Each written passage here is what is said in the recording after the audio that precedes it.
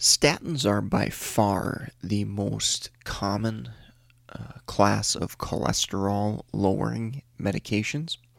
Some classic examples here, simvastatin, brand name Zocor, atorvastatin, brand name Lipitor, rosuvastatin, brand name Crestor, and pravastatin, brand name Pravachol.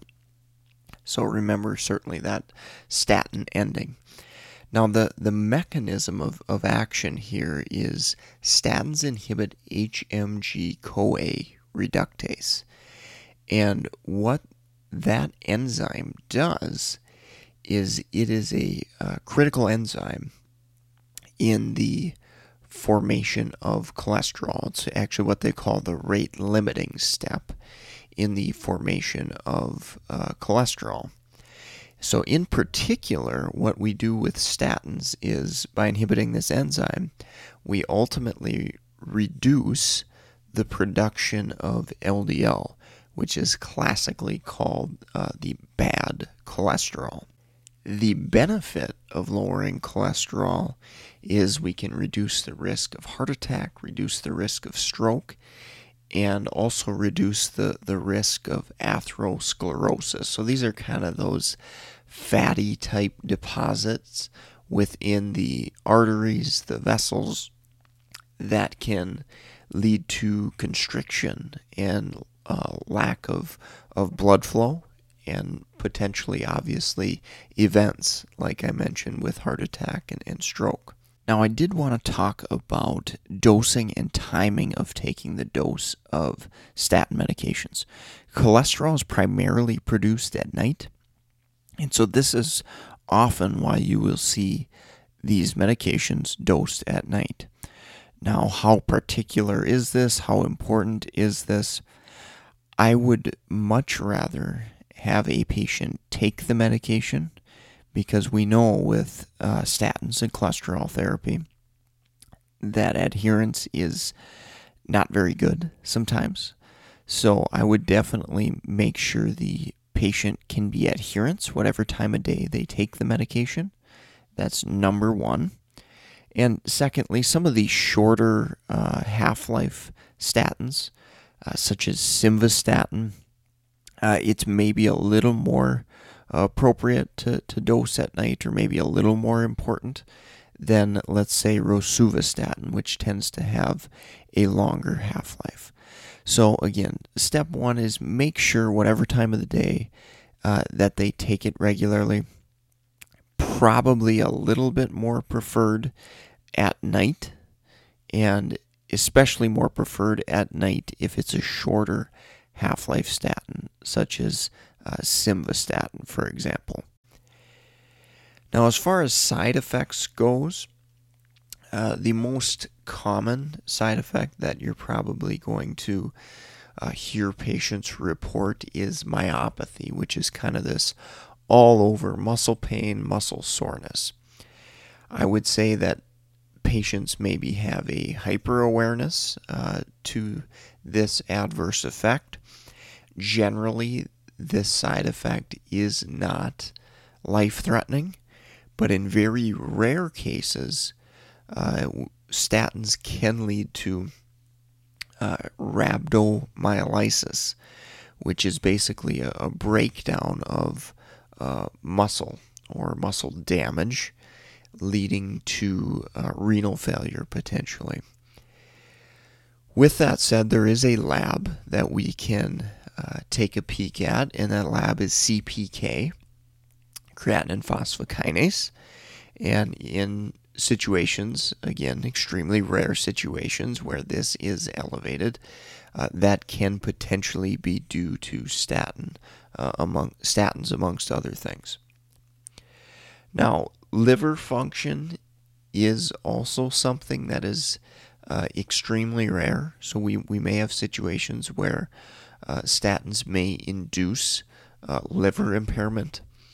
And actually, the FDA recently, within the last few years, I guess, recommended that routine liver function testing isn't necessary anymore because of the extreme rareness of liver issues with the use of statins. So routine monitoring is no longer recommended. However, if you've got a patient with symptoms of liver failure, jaundice, anything like that, certainly monitoring or checking liver functions would be an important thing to do. Again, hepatic impairment, hepatic failure has been reported rarely with statins, so it can happen, but keep in mind, extremely, extremely rare. Now, if we have a patient with myopathy, with muscle soreness, and it's, mild to moderate, it's not much of an issue, maybe we've checked CPK, everything's fine there.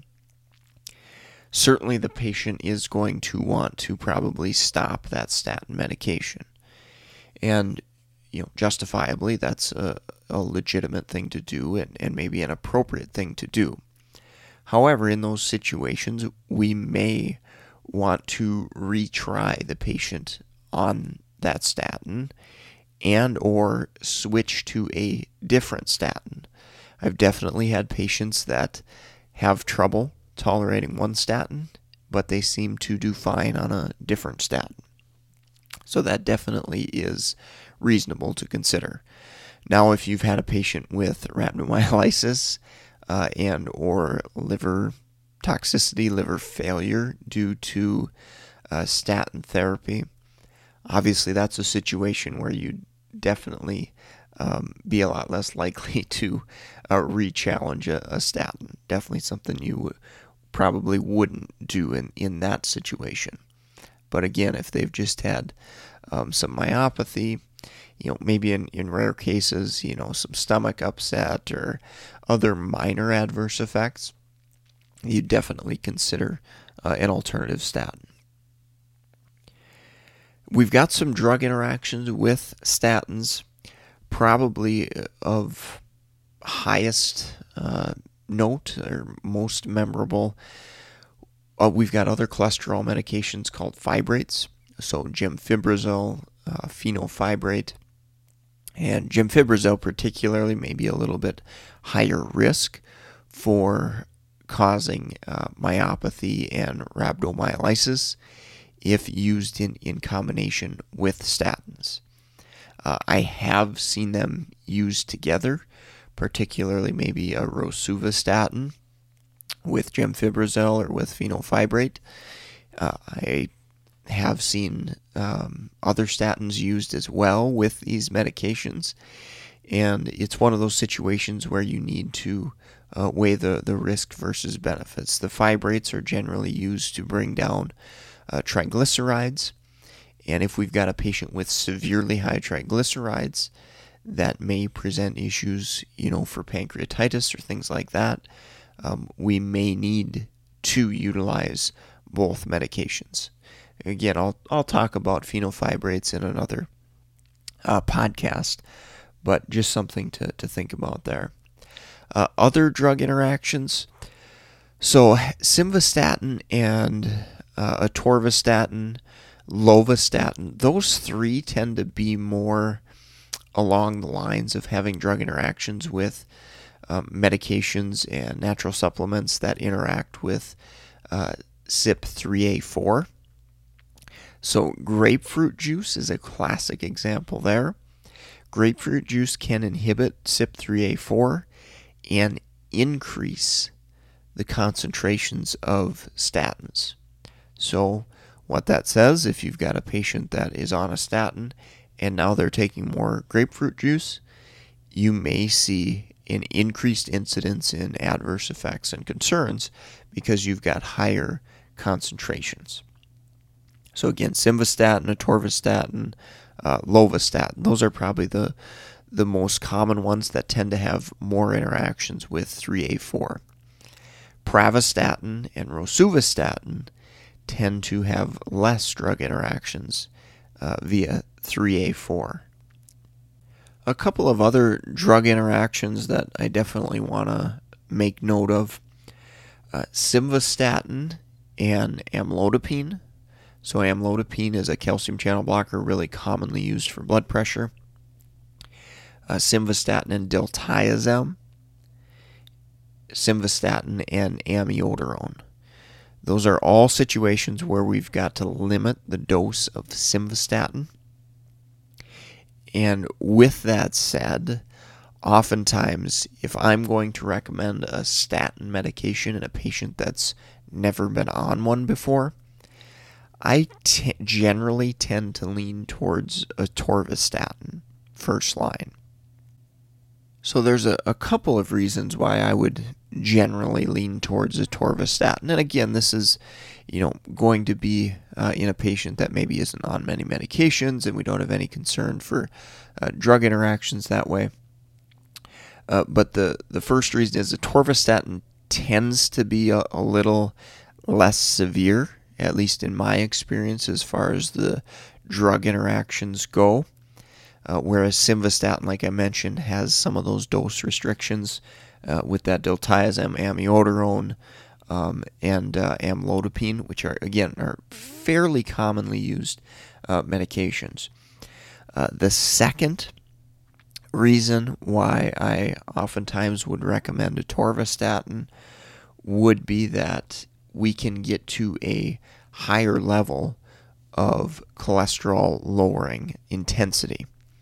So there are many of these drugs that have, many of these statins that have different intensity levels.